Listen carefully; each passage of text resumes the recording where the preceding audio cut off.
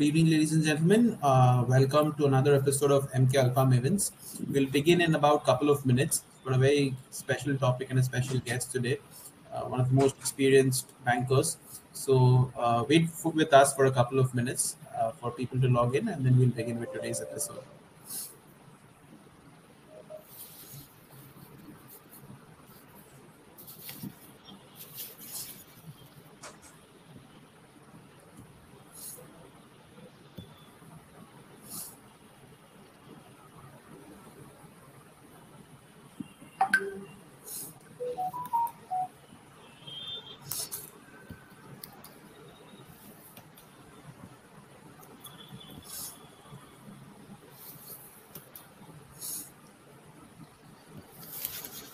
I must tell you, Sampath, I think once this whole event started flashing around, I think a lot of people who you and I know, who probably we've not been in touch with for years, they reached out to me saying that how can we register for this Same session? here. Yeah. Same here. Just brought back a lot of memories here. Same here.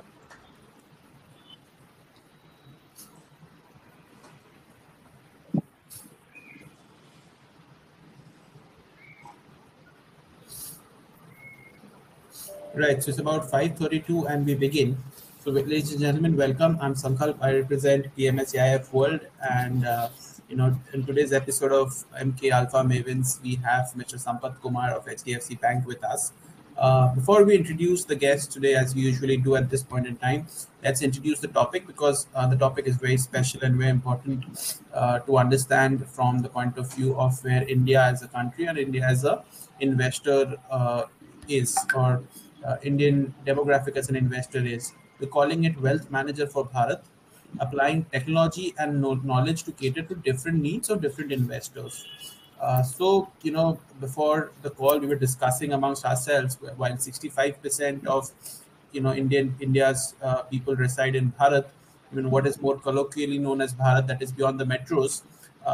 They constitute very little of what equity mutual fund AUMs are. We take mutual fund as a proxy for investments in general. So today we will learn from Sampath how HDFC has effectively built a franchise and how what kind of knowledge they've built through their diverse operations across the geography of India, and how technology has helped them in the last 25 years that HDFC has existed as a bank. So let me do the quick set of introductions that I usually do at this point in time. We'll start with Mr. Sampath Kumar. Mr. Sampath Kumar is an HDFC veteran, if I can use that word. He started his HDFC journey in the August of 2000.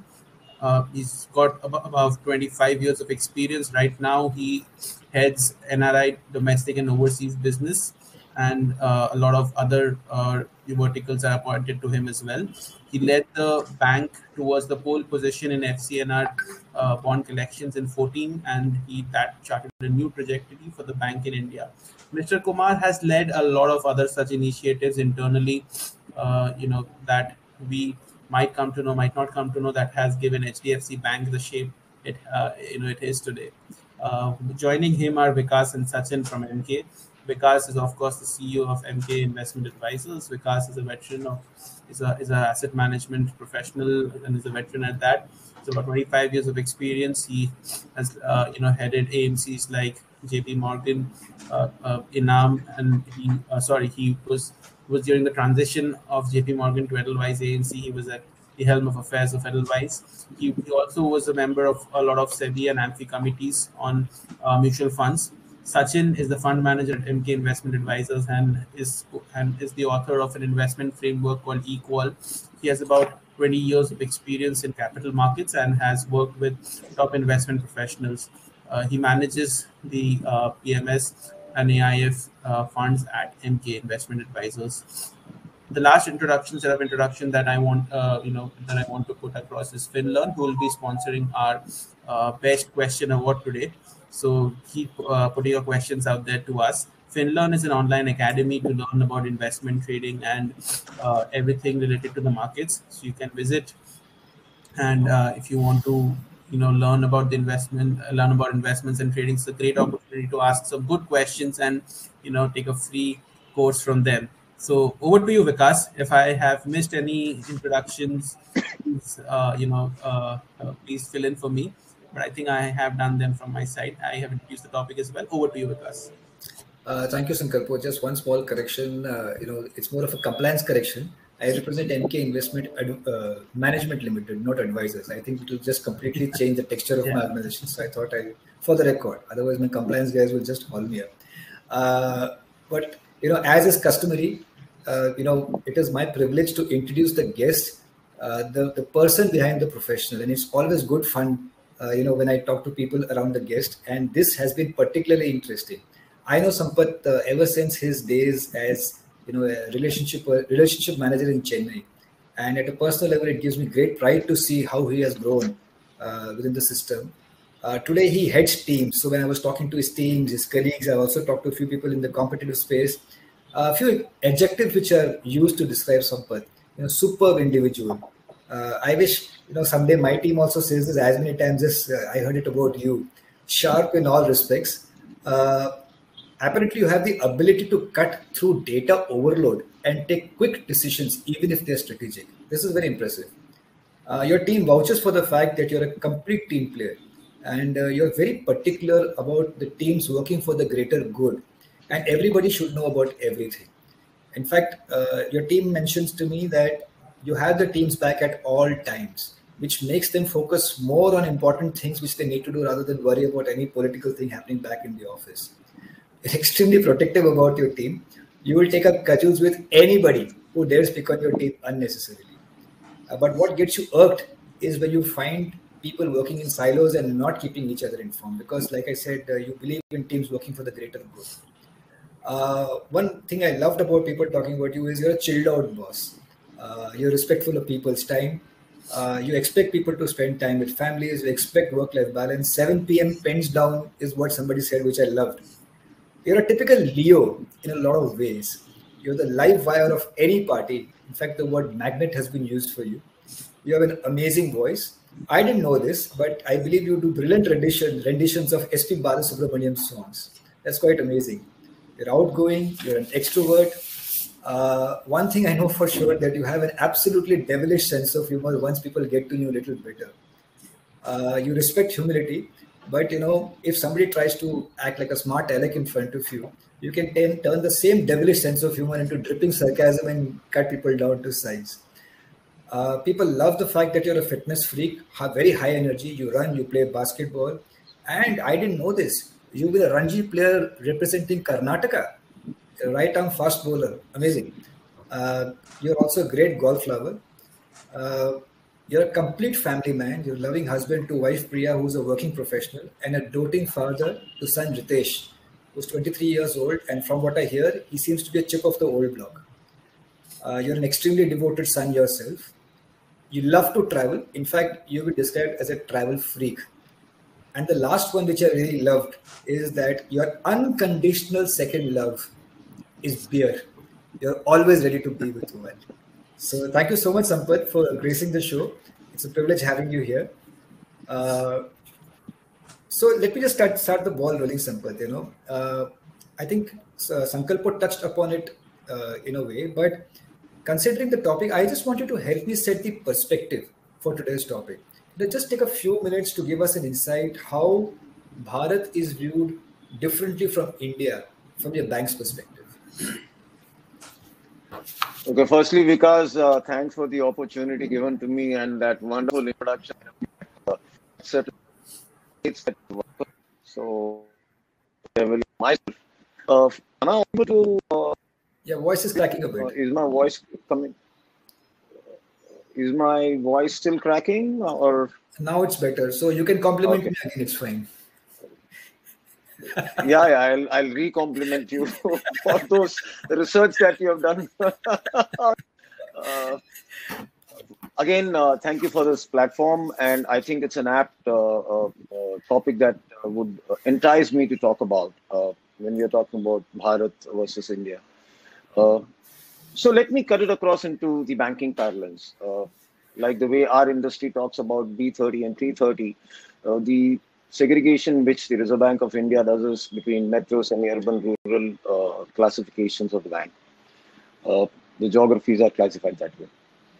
Just to give you how it pans out, I have some numbers that can actually be useful for understanding.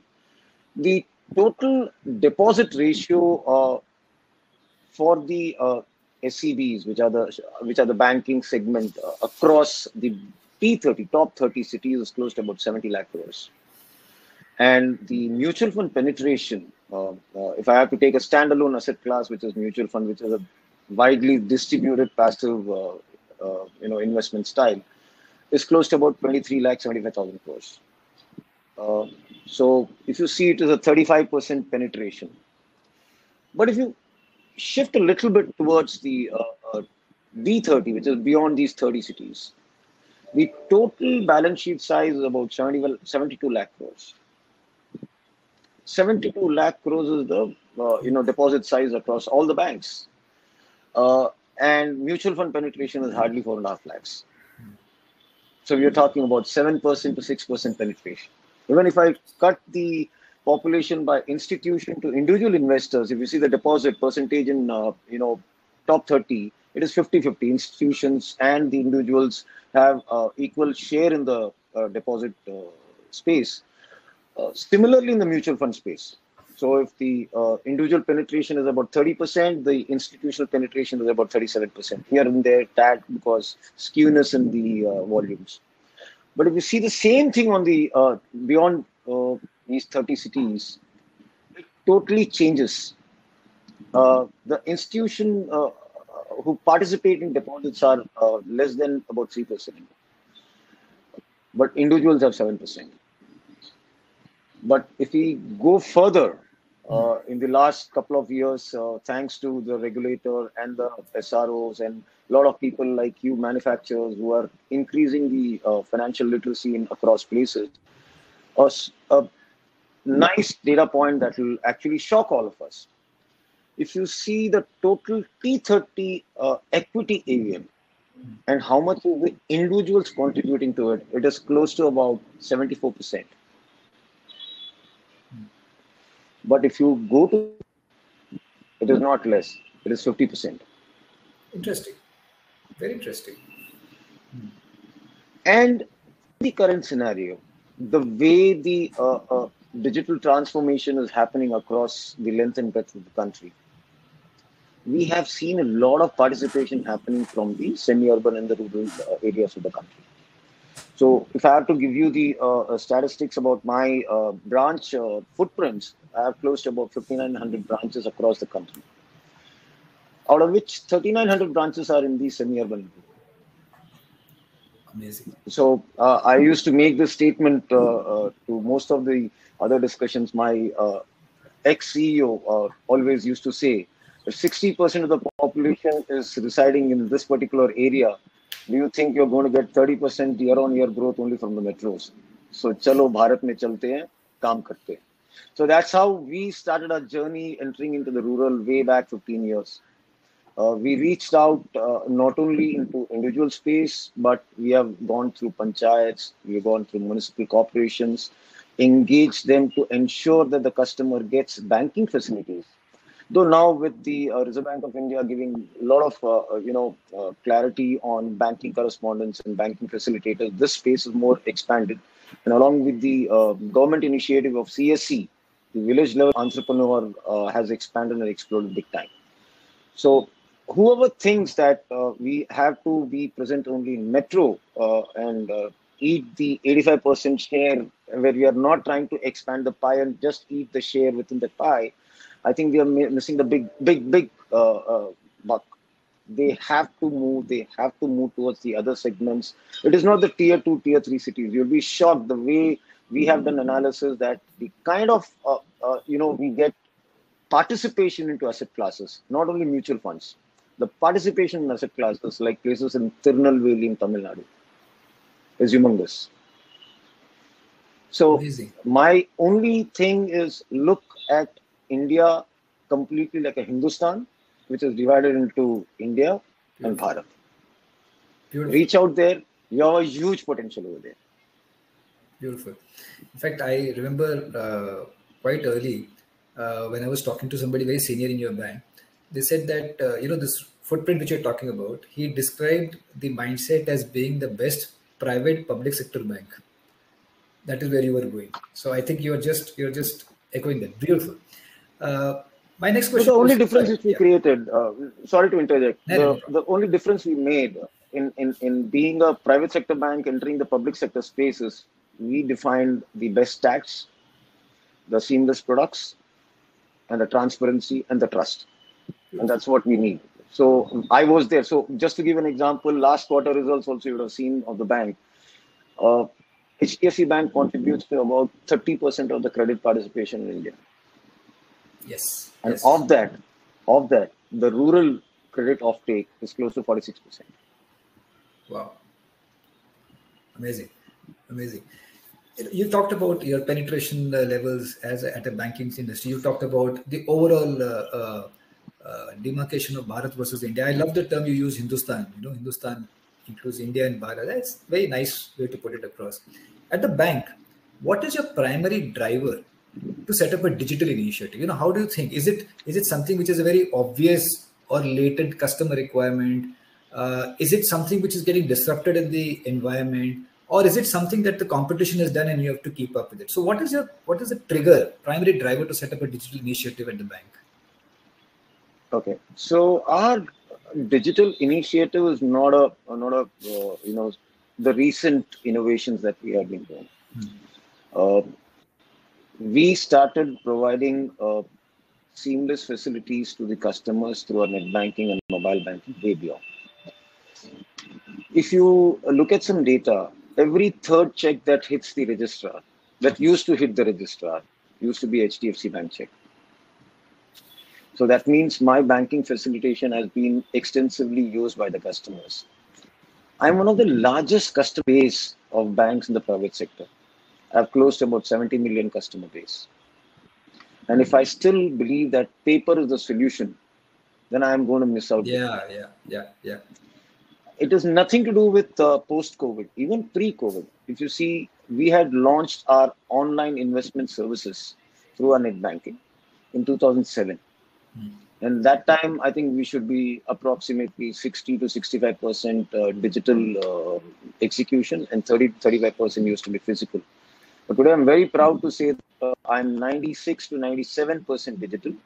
All transactions are digital, barring some institutions who would still want to participate through us. They do a little bit of the historical way of execution. But 95 to 96% is entirely digital. What makes this offering? At HDFC Bank, we have one clear motive, which is customer first. What does the customer need? And how does he need that? So the customer needs ease of execution. And today, if the industry is now getting into demographics, which is actually dominated by the new millennials, they need everything in one click of button. So if I am able to provide a doorstep seamless execution platform with a complete research-based solution to a customer, the customer will be a ring-fence customer across all deliverables of the bank. It just stays within your ecosystem. Challenge which we have, the biggest challenge today we have more than 70 banks, and each and every bank has strength of their own. Yeah. The customer today, if he has to be with me, I should ensure that I have a largest share of wallet of his. How do I do that? Like I was explaining to you some days back that in the banking parlance, I'll not be able to talk more than 2 minutes about a CASA product or a credit card or an auto loan or anything. So my engagement tools which are there are more from the investment style. So there, if I give him the exact ease of execution, sitting at home, executing it, post-execution, give him the analysis part, give him the reports part, give him even unfettered access of withdrawal. All that put together was the motive we started our ISA, which is the investment services account. And I think we are very happy that our digital platforms are still so even now we are in the exploratory manner. It's not that we started 2007 and we are stick with that. We are stuck with that. The problem with digital transformation is every new invention becomes rudimentary in the next 15 to 20 days because a new guy comes and replicates at a cheaper cost. So that's the mantra of digital disruption. Absolutely. So we are also on the toes. So we are doing a lot of ongoing development, enhancement, and so on and so forth. So you'll listen more about us in the coming future also. Very interesting. Sachin, Yeah, you want to ask a few so, questions? yeah, thank you. Yeah, thank you, Vikas. And thank you, Sampath, for being on the show. So just taking the same trail from there. So, when you look at your business, is your perspective of going digital is to enable the business and create convenience, or is it to write disruption and create stickiness? So it is not to enhance business. So when we entered the business way back on this, that is the time we started earning market share. The market was always there. I had the customer base, I had the market share, I had the products. But if I was not getting into the arena of digital offering, I would have lost the customer. And if I lose a customer in being a bank, I'm not talking like a independent financial advisor or a hardcore distributor. I'm talking as an institution which does end-to-end one-stop financial shop. If I lose a customer of any one aspect, I would lose the entire relationship. So to ring, I have to provide a value add which is for the customer in the current parlance equivalent to what he's going to get in any other window shop. So for me, I had to move much, much faster than the fintechs. If Paytm can do it, why can't a bank do it? And we use this in all our digital platforms. We enhanced our net banking facilities. If you open my net banking, it's seamless. If you open my mobile banking, you can execute transactions and so on and so forth. So we are using this tool to add value to the customer rather than garnering business. Business to aata hai rahega. I have given the Mercedes Benz चाबी भी दे दिया, लेकिन मुझे diesel नहीं डाला तो गाड़ी आगे नहीं चलेगा. So the diesel is basically my digital platform. Wow, perfect. Just one more thing that I was thinking. We were talking about Bharat and India, right? So, and you also mentioned about how underpenetrated Bharat is when it comes to investments. But obviously, every investor, whether it is Bharat or India, or I would even think globally, needs an advisor, right, to channelize their investments.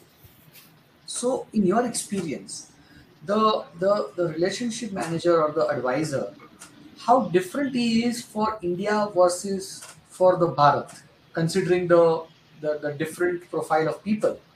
That's one part. And second part is, how has the overall technology empowered the advisors or the relationship managers for both Bharat and India, I would say? A good question. So I will split this in two parts. Sorry,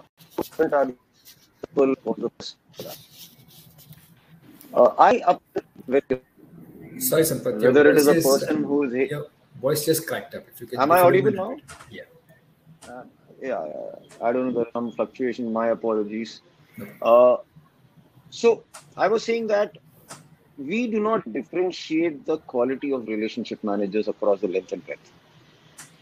The reason being, I approach whether the customer is from Kanyakumari or from Kashmir or from West Bengal or from Goa.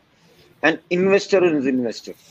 He's dealing with something called the vitamin pa, paisa.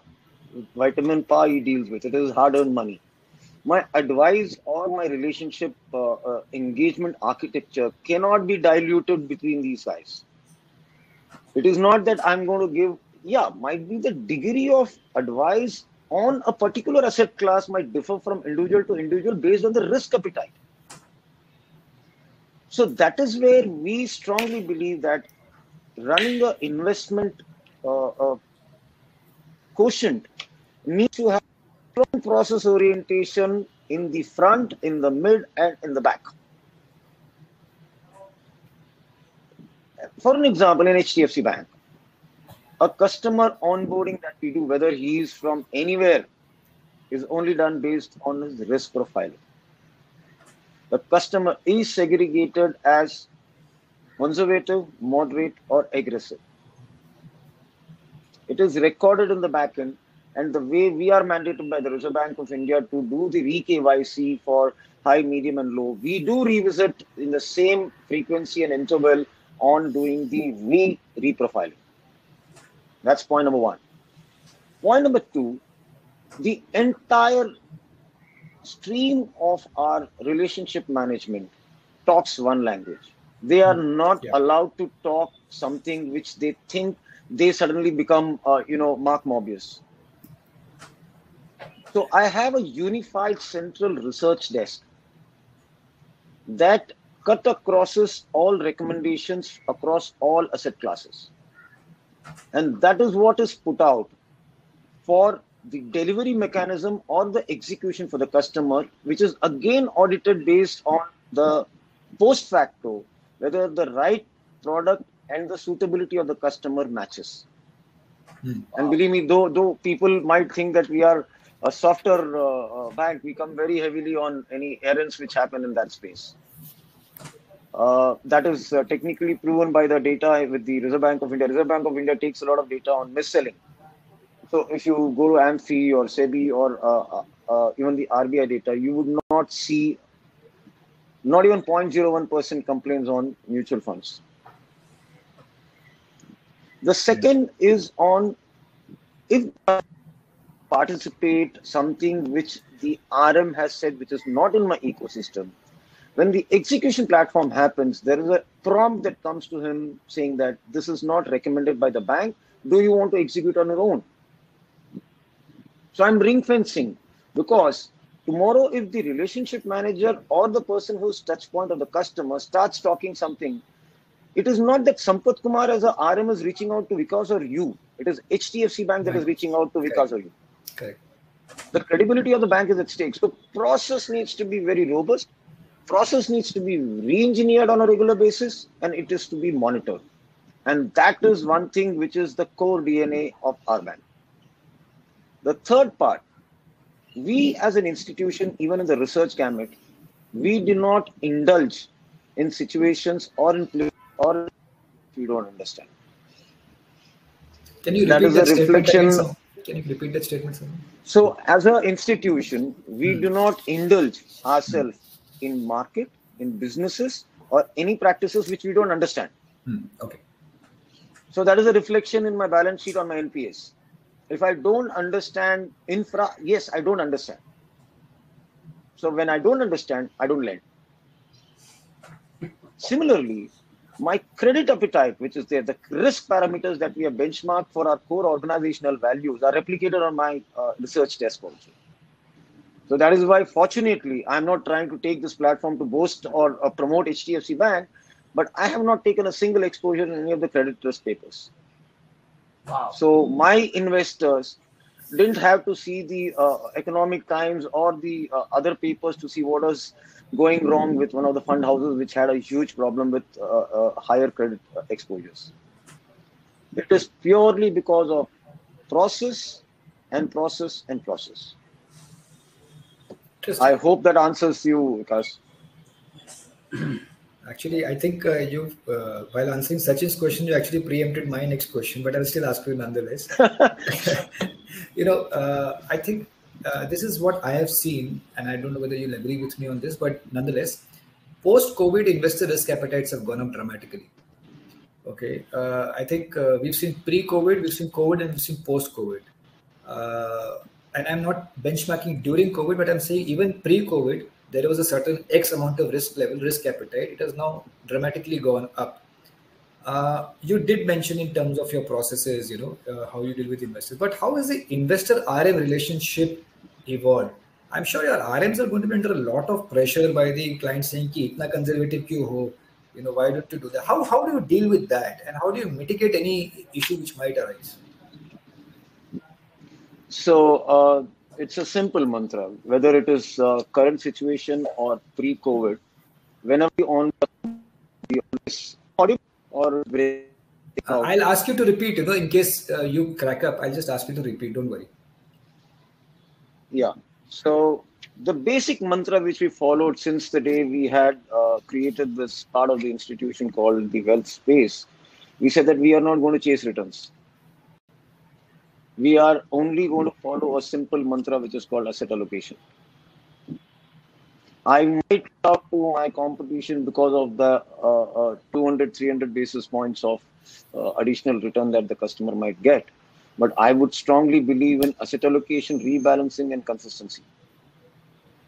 That is why on the back end, as I explained to you earlier, we do suitability checks. In the pre-COVID scenario, things have changed a little bit, but not from an asset allocation, but a lot of new asset classes have come into the customers' portfolios. Like the biggest flavor that started after the month of March 2020 was the health insurance.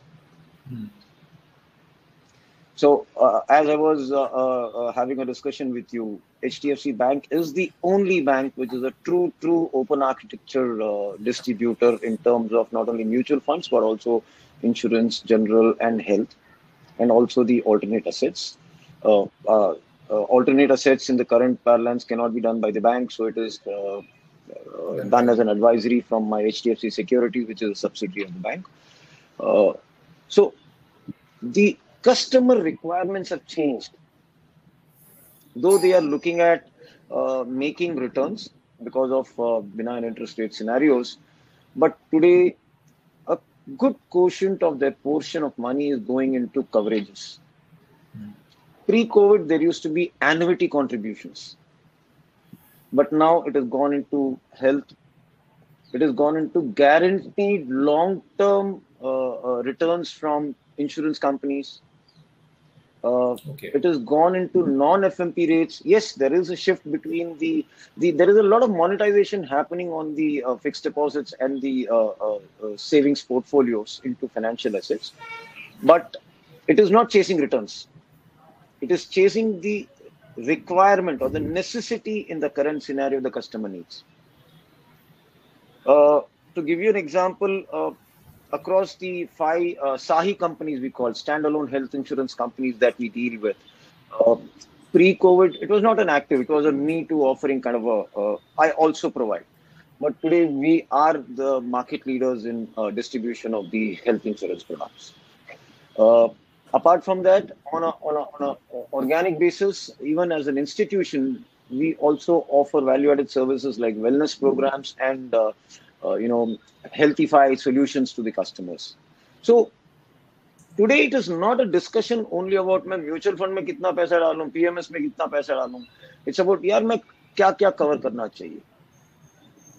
Interesting. So pre-COVID, that has become one of the most important stuff along with the distribution quotient and our RMs. So I have close to about 26,000 touch points in the bank who go and meet the customer who are certified board as NISM and IRDA.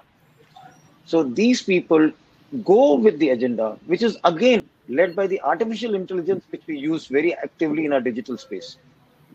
Every customer, when he is touched upon, at least post-COVID, because there is a tool called CRM. So it's actually, we call the Kundali of the customer. So in that, based on his transactional behavioral patterns, based on his risk appetite, based on his requirements, the AI and the ML technically gives me next best action. The propensity of the customer picking up which kind of product. And we give a standard narrative in that. And that is what is being given to the customer as a gospel.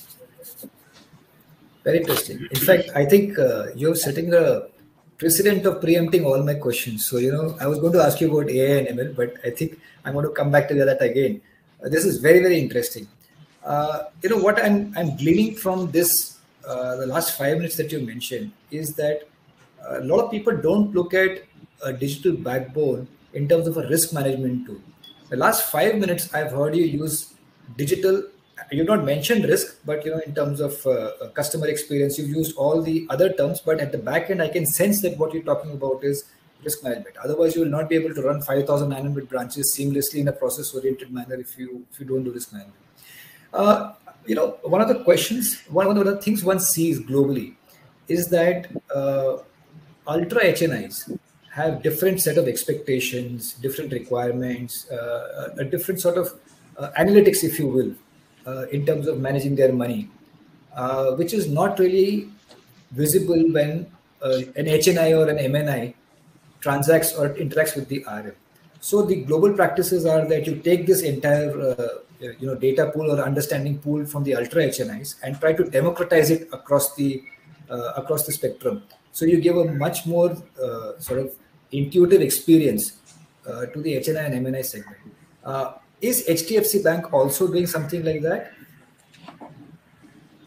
A very good question, because so as I you and I was explaining first out. You have to repeat that again, Sampath, please. Yeah. So as I was answering some time back, saying that do you differentiate the customers? I don't differentiate the customers. It is the wealth with which I approach them. The expertise which I bring to the table is a standard approach. But do I segment the customer? The answer is a big yes. The segment is very clear. So if there is a non-managed customer in a bank, there are two kinds of customer. One is a customer who has a dedicated relationship manager, either face-to-face or virtual. In our bank, it is called Imperia Preferred and Classic, where there is a dedicated relationship manager to cater to the family, the entire family of the customer. And there is a non-managed, where the brick and mortar or the virtual part takes care. If I do the segregation, my classic customers, we have positioned the program in such a way that I will not be in a position to go and offer him a PMS product. So I do not decimate that particular expertise to that touch point. But when it comes to higher, whether it is Imperia and above Imperia, there's a private banking. There, across all asset classes, there is a full-fledged training that is being done. There is a huge product team that supports it. There is a front end and the back end, both from distribution perspective as well as the manufacturer perspective, which we have put in place to mitigate risks. And we go by the learnings. I will not pick up a product which the market is consuming. That if the market says I'm going to go only for X particular product, I might not be in that space. But I will do a complete due diligence to pick a product. Understand myself whether it's a product that can bring in a pinch of salt to the customer's portfolio. Then take a buy-in from the system. We do a VOC, and then only we'll onboard the products.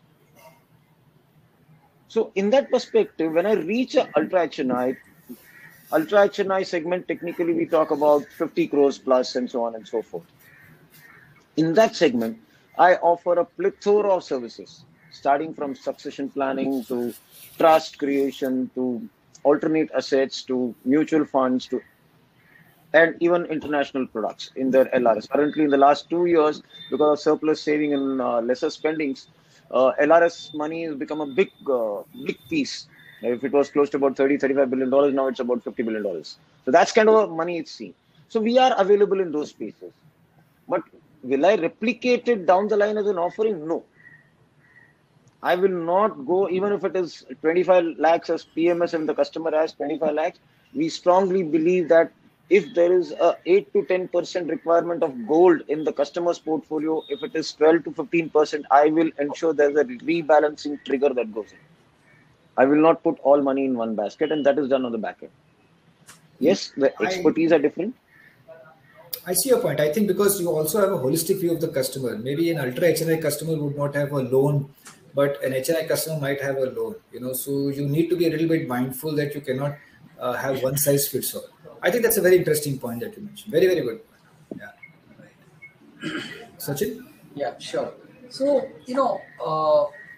one of the things that we have actually seen is that, the private banks, were very, very service oriented, or I would say very customer centric, right? And obviously they have gained market share over the last few years over the PSU banks, right? Uh, but obviously, to do this, say a bank like HDFC Bank had to really maintain very high service standards, and also if there are any customer grievances, you need to really address them very, very beautifully so that the customer remains happy. How do you manage this at such a large systemic level? Like you said, 26,000, and how do you ensure that discipline? No. Sachin, you are technically talking like the Deputy Governor of RBI. That's the question which comes up every time when we go meet. Complaints कैसे manage करते हो?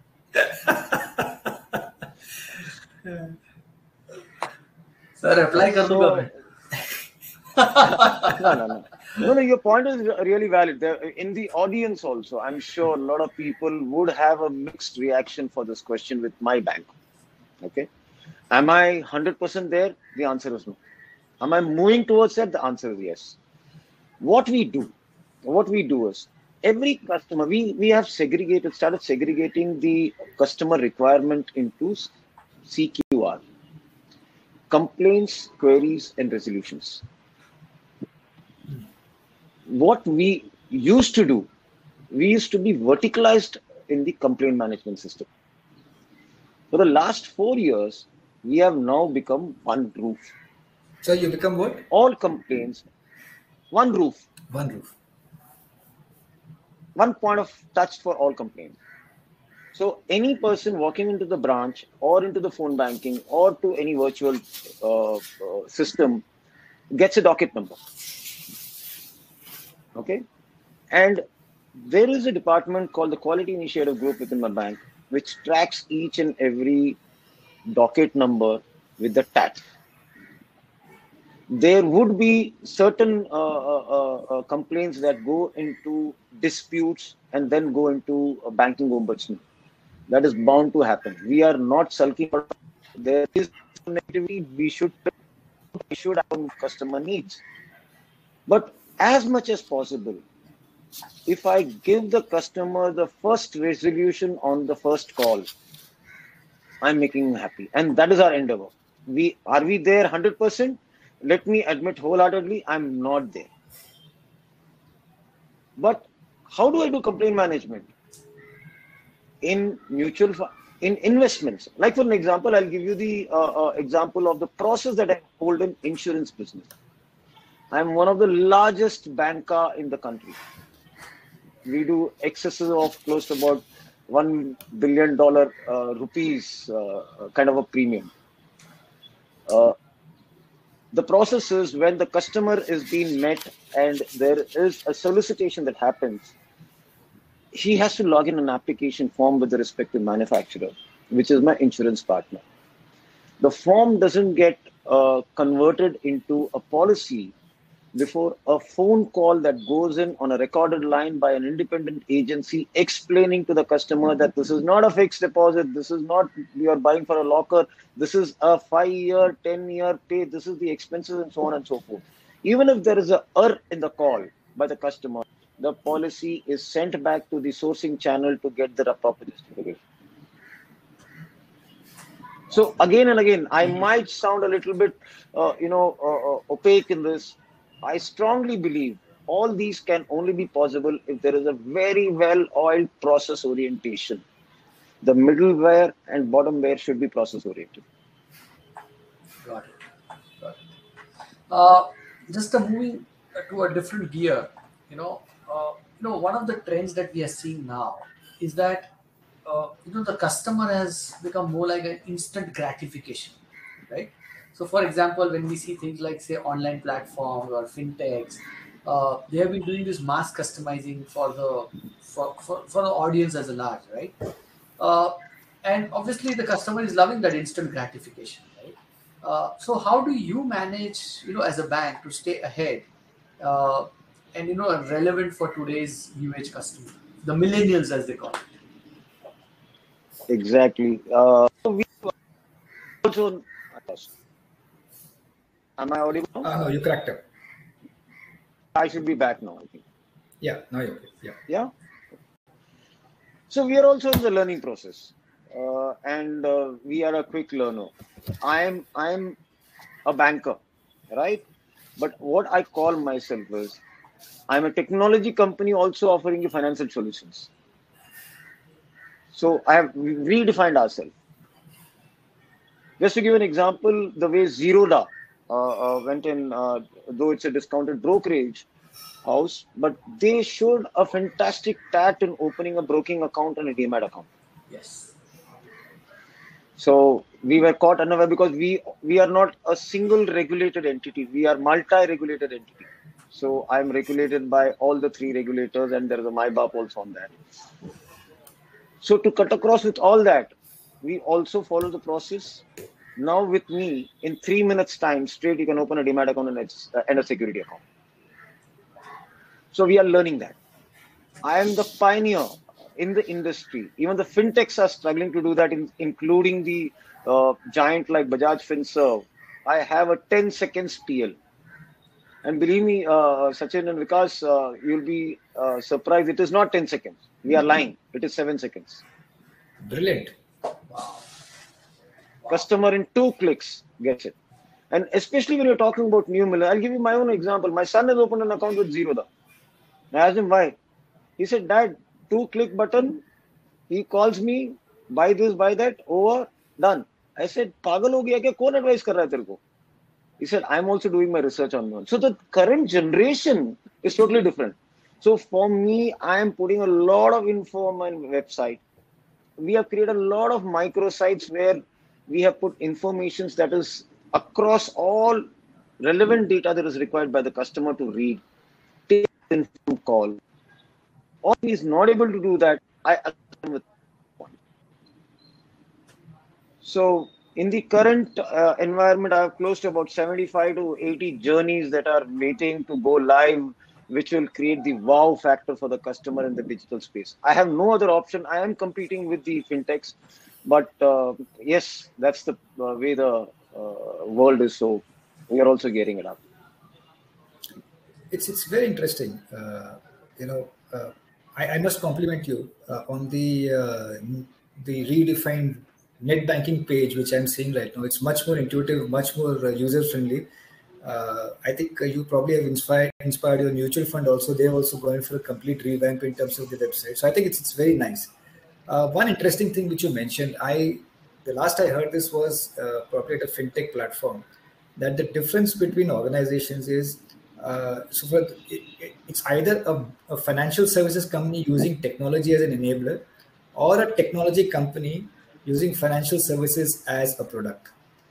I think that mindset change is extremely difficult, which I think when I hear you, the bank has probably managed to do. It's a tremendously difficult mindset change to do.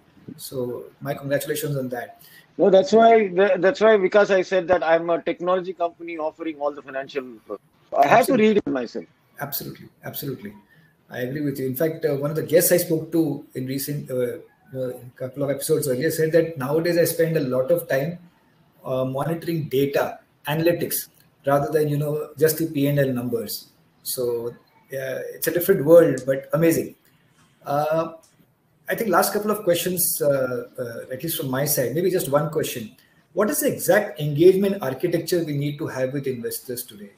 And probably a sub part of that, you already answered that, is a lot of consumer companies are using AI and ML to understand more of customers and their spending.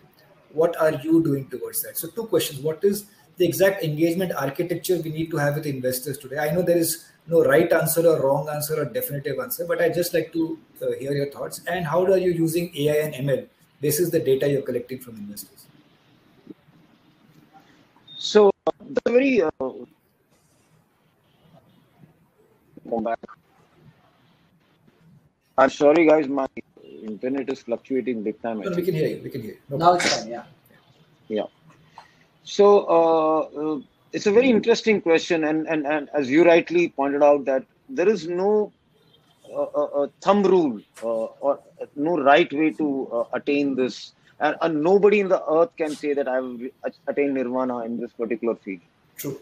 But what we tend to do in our bank, firstly, is try to when I told you that when I onboard the customer, I try to understand his requirements, and always position customer centricity and need-based selling. When we miss these two and step a little more on that, then only you start losing the engagement architecture process. Have a defined agreement with the customer. I keep telling my relationship managers also, the success that you'll get into the share of wallet of any customer is try to listen to him more than you telling him. Because today, because whether you like it or not, it is not that my age or your age, but the relationship managers are hardly between 26 to 30. But they are interacting with a customer who's 55 to 60. The relationship manager must be earning 25, 30 lakhs, but the customer is sitting with 25, 30 crores. So A, he's successful in his earnings. He's got much more experience than the person going to talk to. So there, what are we trying to come and position? We are only trying to position saying that, sir, we need to know what is your requirement, what can I cater for, and open out everything that is possibly there under this roof. Under my banking umbrella, I have everything. Today, if you see, I have opened up a new theory which is called the festive treats. Yeah. I'm offering one of the largest discounts to customers in the shopping experience through my plastics.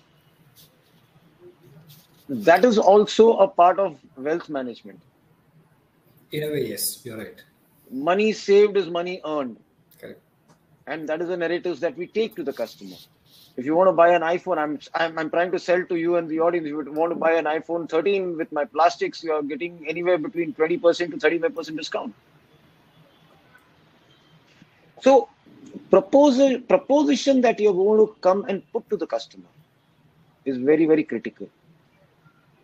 And the process of pre-calling, during call, post-call is the most critical part of any customer engagement architecture. When you go and meet a customer, do the entire analysis about the customer. What have you spoken to him last time? What did he ask you that you're still yet to deliver? Or even if you have delivered, what have you delivered? What are you planning to talk to him in the call? And after the talking, have you helped him in execution? After doing the execution, are you doing a complete detailed analysis to the customer? And every time when you're meeting the customer, are you only wearing a tie and selling that I'm going to come and sell to you? If you move, yes, today cost to income ratios are very, very critical. And thanks to regulator that the whole earning potentials to this business has taken a different avatar. But to sustain on a long-term basis, like I keep saying, when will a customer expose to you completely? It is not going to happen the first year of engagement. It is not going to happen to you on the second year of engagement. It is only going to happen over the 3-year, 4-year, 5-year period. It is a long-term relationship architecture. He needs to have trust in you. Though he might trust HDFC Bank or any other bank. But unfortunately, you are the face. He needs to build trust. He has to break this wall to go to the next. Correct. In that perspective, we need to follow process again. And that is where I have to enable my relationship managers or the personal bankers to reach out, give them the same narratives, keep a watch. I need to do policing job on the back end. Customer, voice of customers are very critical. Like for an example, we do a very critical activity. Once engagement is done with a customer and the input is done on the CRM, every interaction is logged into the CRM.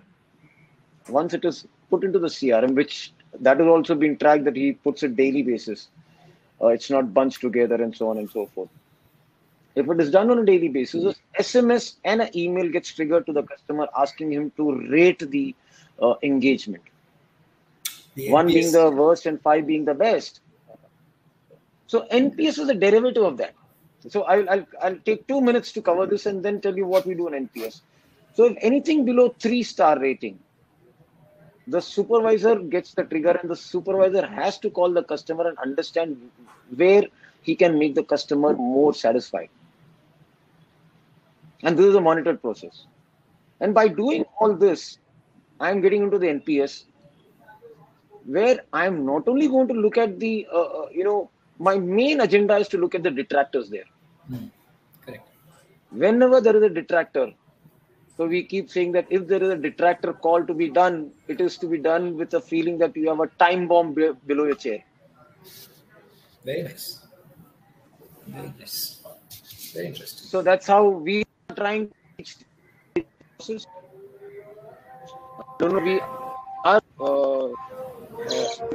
not so 100% there, but I'm sure we'll reach there. Interesting. In fact, you talked about NPS, and there was already a question on NPS. So I guess you've already answered that. One of the audience questions was there. Sachin, you want to wrap up before I take up some audience questions? Yeah, definitely. And We're almost an hour now. We've just time kaisa gaya pata hi nahi chala. It's almost an hour now. So I'm just mindful of the time here. Sachin, why don't you just go ahead? Yeah, so because irrespective of the time, I'm going to not leave Sampath so easy. Yeah. So please go. He is the man, and I am a great admirer of HDFC Bank and even Mr. Sampath. So I want to really know a few things. So one of the talking about the recent trends, right? What we are seeing is that obviously equity markets are on fire for the last 18 months. They're absolutely on a roll. I mean, not only India, but the global equity markets, right? But the important thing is that what we have seen is that there is a very, very good participation in the equity markets from the domestic retail investors. Like if you see the new demat accounts that have opened, so almost 3 crores in the last 18 months, or even if I take the last 6 months, right? The DIIs, the domestic institutional investors, have invested almost $7 billion, where the underlying investor is again the domestic retail investor, right? In fact, if you see the last 6 months, the FIIs are actually absolutely virtually neutral, whereas the DIIs have invested $7 billion. And at the same time, parallelly, we know that the bank, the deposit rates are actually probably at the bottom. I mean, I don't remember seeing sub 5% fixed deposit rates, right? First is that, are you seeing a shift of money moving from the fixed deposits to the equities? I mean, wherever the fixed deposits are getting matured, I have a lot of people coming and asking me, "Boss, abhi matured ho gaya, वापस नहीं करना है. Do we put in equities?" So, are you seeing that as a trend?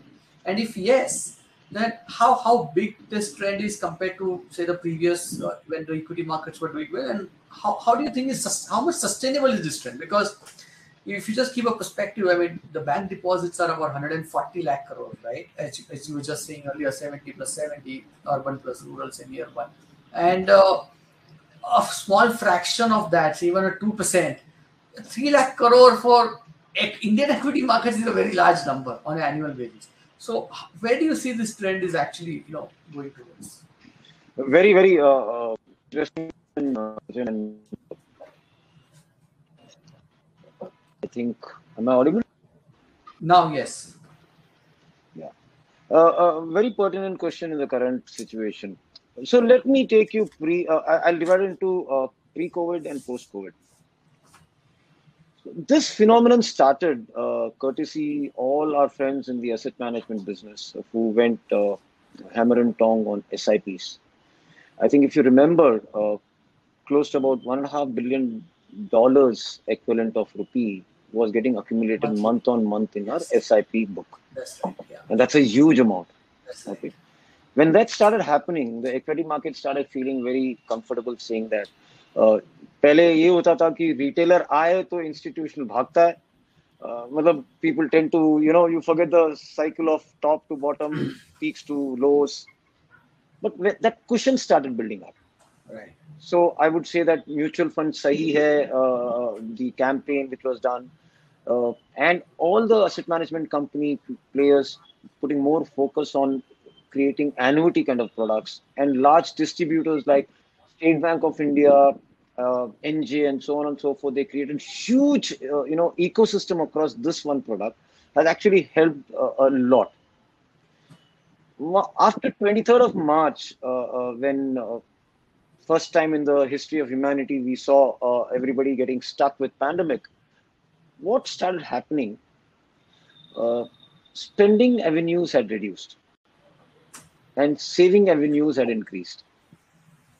If you see September 2020 and October 2020, though initially there was a data that was published which say that across India there are 2 million jobs that have been cut. But if you see the Egon Zenger data which was released, the total outflow of salary throughput in the banking system remained at a 9% increment. Wow. So though the job data went down, but the incremental money was at 9%. But the spending revenues were not there. And that is a time when all these fintech players and the discounted broking houses came into a rampant spree. They gave ease of opening an account, ease of execution, and they also attached something called no brokerage. So at no cost. That pulled a lot of new millennials. So give you an example, we were thinking we are one of the great players when we were opening close to about 100,000 demat accounts and broking accounts in a month. But when we saw the data coming from your discounted broking houses, they are opening 2 million accounts a month. So the scale is different. In this segment, in the banking segment, the senior citizen and the super senior citizen are not shifting their money into any of the riskier asset classes. But the new millennials and the baby boomers, so-called, they have started looking at a different asset class with a limited risk appetite. So we have seen a little bit. That is why if you see, you are a fund manager of and you know the data very well. If you compare, 2019-20 balance sheets on the CD ratios of the bank and the current CD ratios of the bank, you will find a lot of difference in that. Sure. And that clearly establishes that there is a process which is underway, which is monetizing the CASA in some financial assets. Right. I'm only praying to and the Almighty that this continues, because what happens? These are the first timers who have come in. Most of them, they are the first timers who have come in. If the market, due to some reason, turns a little bit towards the negative side, the knee-jerk reaction about these people, I have no clue. Sure. But net, in the current scenario, the dependency on institutional investment to a retail investment, I think we are well balanced and well poised in the current scenario. Just last one or two more things from my side. Obviously, HDFC Bank is the most successful bank. I don't think there is any debate on that, right? By all parameters in the last 20 to 25 years since the inception, right? If you could share, at least a few success mantras. Process, we all know, is one of it, for sure. If you could share a couple of more success mantras. Sir, I can only take the liberty of. So I was very fortunate to work with. Am I audible now? Yep. Yeah. So it has been a great blessing to me and a great opportunity to work with a greatest icon who was my ex-CEO of the bank. So there are only a couple of things which are reiterated time and again. Stick to basics. And basics are the most important fundamental rule of anything. That is the foundation. As strong you make your basics, your building pillar will be more strong. No organization runs at the board. All organizations runs at the ground. If you, from the top supervisory architecture to the first level supervisory architecture, if you don't have your ears, eyes, mouth on the ground, you will not be able to succeed. Okay. Elasticity for failure. Elasticity for failure. Very interesting.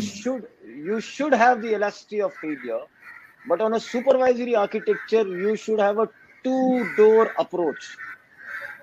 If you are giving the elasticity failure, but when you know that the failure is going to impact you, the second door of inter comes in. You pull it back, no problem. And last important point, which we have all been taught the DNA is, if you don't understand, don't do it. Right. If you don't understand, don't do it. Right. There's Yes, such but simple. if you don't understand, you won't. I'm saying there's such simple things, but to consistently do it. If you don't understand, don't do it. It sounds so, simple. Right. Sampath, just one last thing. I can't resist. If you can share one or two success stories that really make you proud. Actually, can I just step in here? Sampath, I think you'll have tons of success stories. You won't have difficult. You just mentioned elasticity of failure, right? Couple of failures you learned from. Sorry, Sachin. I think fair point. I think the audience will be very interested in knowing that. We all know how successful your organization is, but people think that this is a natural progression. वो success पे success आता है. क्या failure हुआ उससे क्या सीखा है? I think that will be of great use to the audience. No, there are multiple occasions. So when in 2010 I took over the international business. Can you hear Am me? I audible now? Yeah. So in 2010, when I took over the international business for the bank, as usual, I said I put up a brilliant presentation to the entire senior management and said that though we are present in 6 locations, we are not present, and this is where the actual profit lies. I'm not there in Singapore, I'm not there in London, I'm not there in the US, and so on and so forth. So our big man made me do a small exercise saying that, okay, you do a market survey and come back. So very thrilled.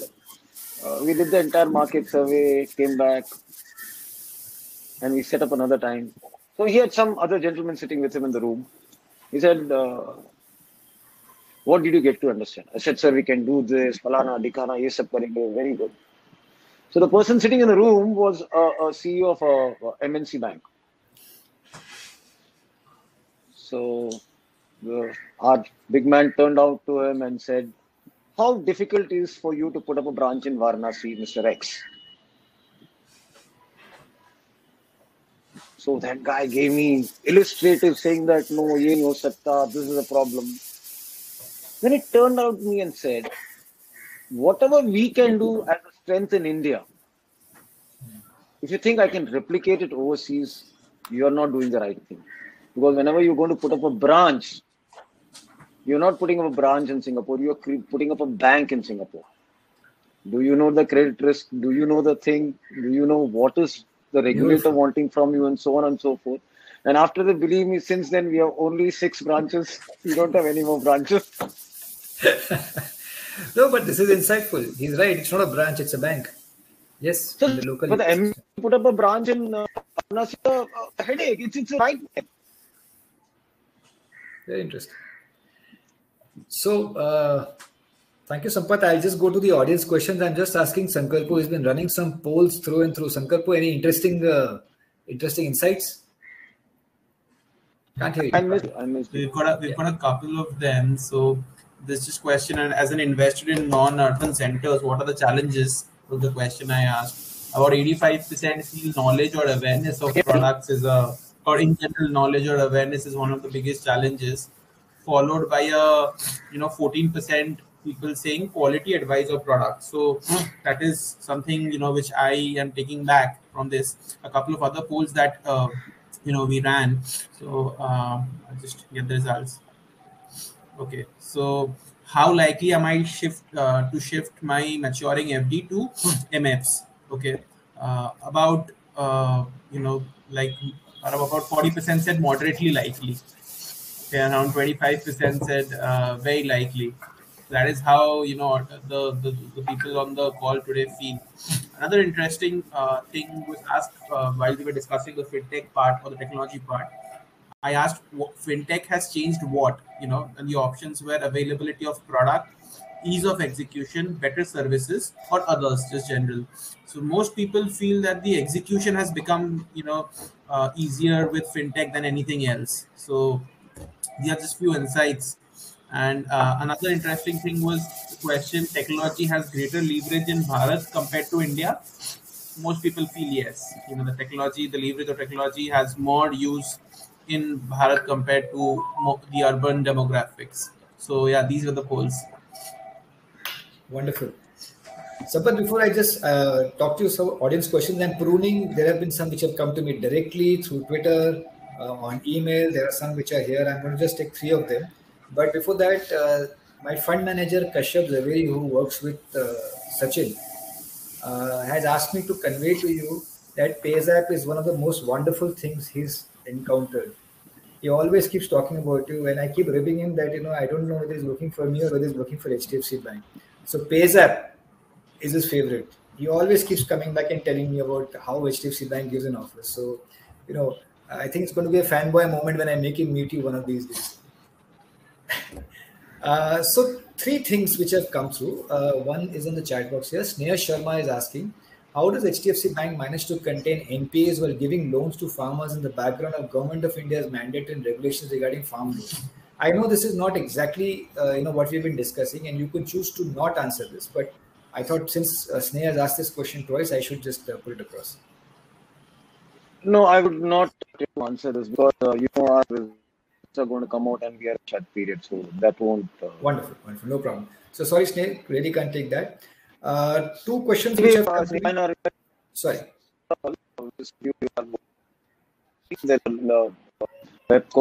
I'm sure. Can't hear you. Sampath can't hear you. Can't hear you. No, so though I'm not answering here, Snail here, I think can invest or post our results and he can be answered much, much better there. Wonderful. So 2 questions which have come to me directly. One is from Anand Jain. And he says that digital seems to be equal to English everywhere, especially when you're talking about Bharat. Do you use multilingual channels to communicate with customers, or is it just English everywhere? I thought that was a very interesting question. So current languages, one is English and Hindi. And by another 6 months' time, we'll be moving to 11 apps. Very nice, no? Brilliant. Sorry, I missed that last part, Sampath. You said 7 languages. Uske baad audible? No. Hindi. We will be migrating to 11 languages in the next 11 languages. Wonderful. This is a very interesting question again. Gaurav Sharma asked this question.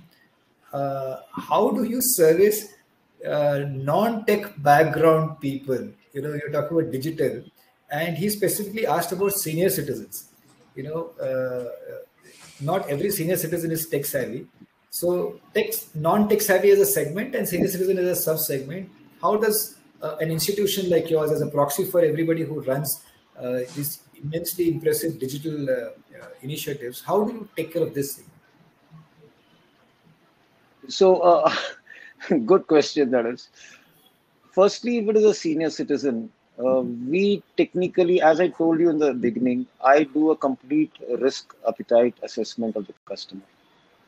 I would not on my own go and tell the customer that, sir, break your fixed deposit and move towards any riskier asset classes.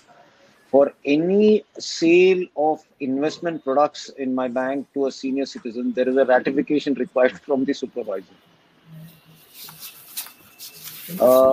But yes, we keep them informed.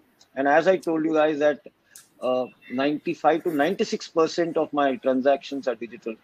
The residuals are pertaining to this 4 or 5%, which people still want to do the methodology of old theories. Wonderful. So I think these are the 3 questions. In the interest of time, we've already touched 75 minutes of conversation. Thank you. So thank you to everybody for your questions, for your patience. I think we've had a very interesting session. Thank you so much, Sampath. I, for one, really enjoyed, and I think I speak for everybody here. This discussion, I think, can go on for another 3 hours, and we can have a lot of interesting insights. So I don't know about Sachin, but I'm going to catch up with you over a beer and have a discussion with you. Thank you. Thank you very much, Thank you so Vikas, much. for recording this. And this initiative you also think we financial inclusion, a wonderful you guys doing. Once again, for all the other people who are the audience, simple request: stay safe. Please have the vaccination done, because you getting vaccinated helps the other people. We don't know whether the third wave will exist, come or go, but let's not take any second chances. Stay safe, serve the public, increase more financial literacy in the system. Thank you very much. Even to that. Thank you so much, Sam. Thank you. So much. Thank you very Thank you, much. everybody. Thank you, everyone. Bye.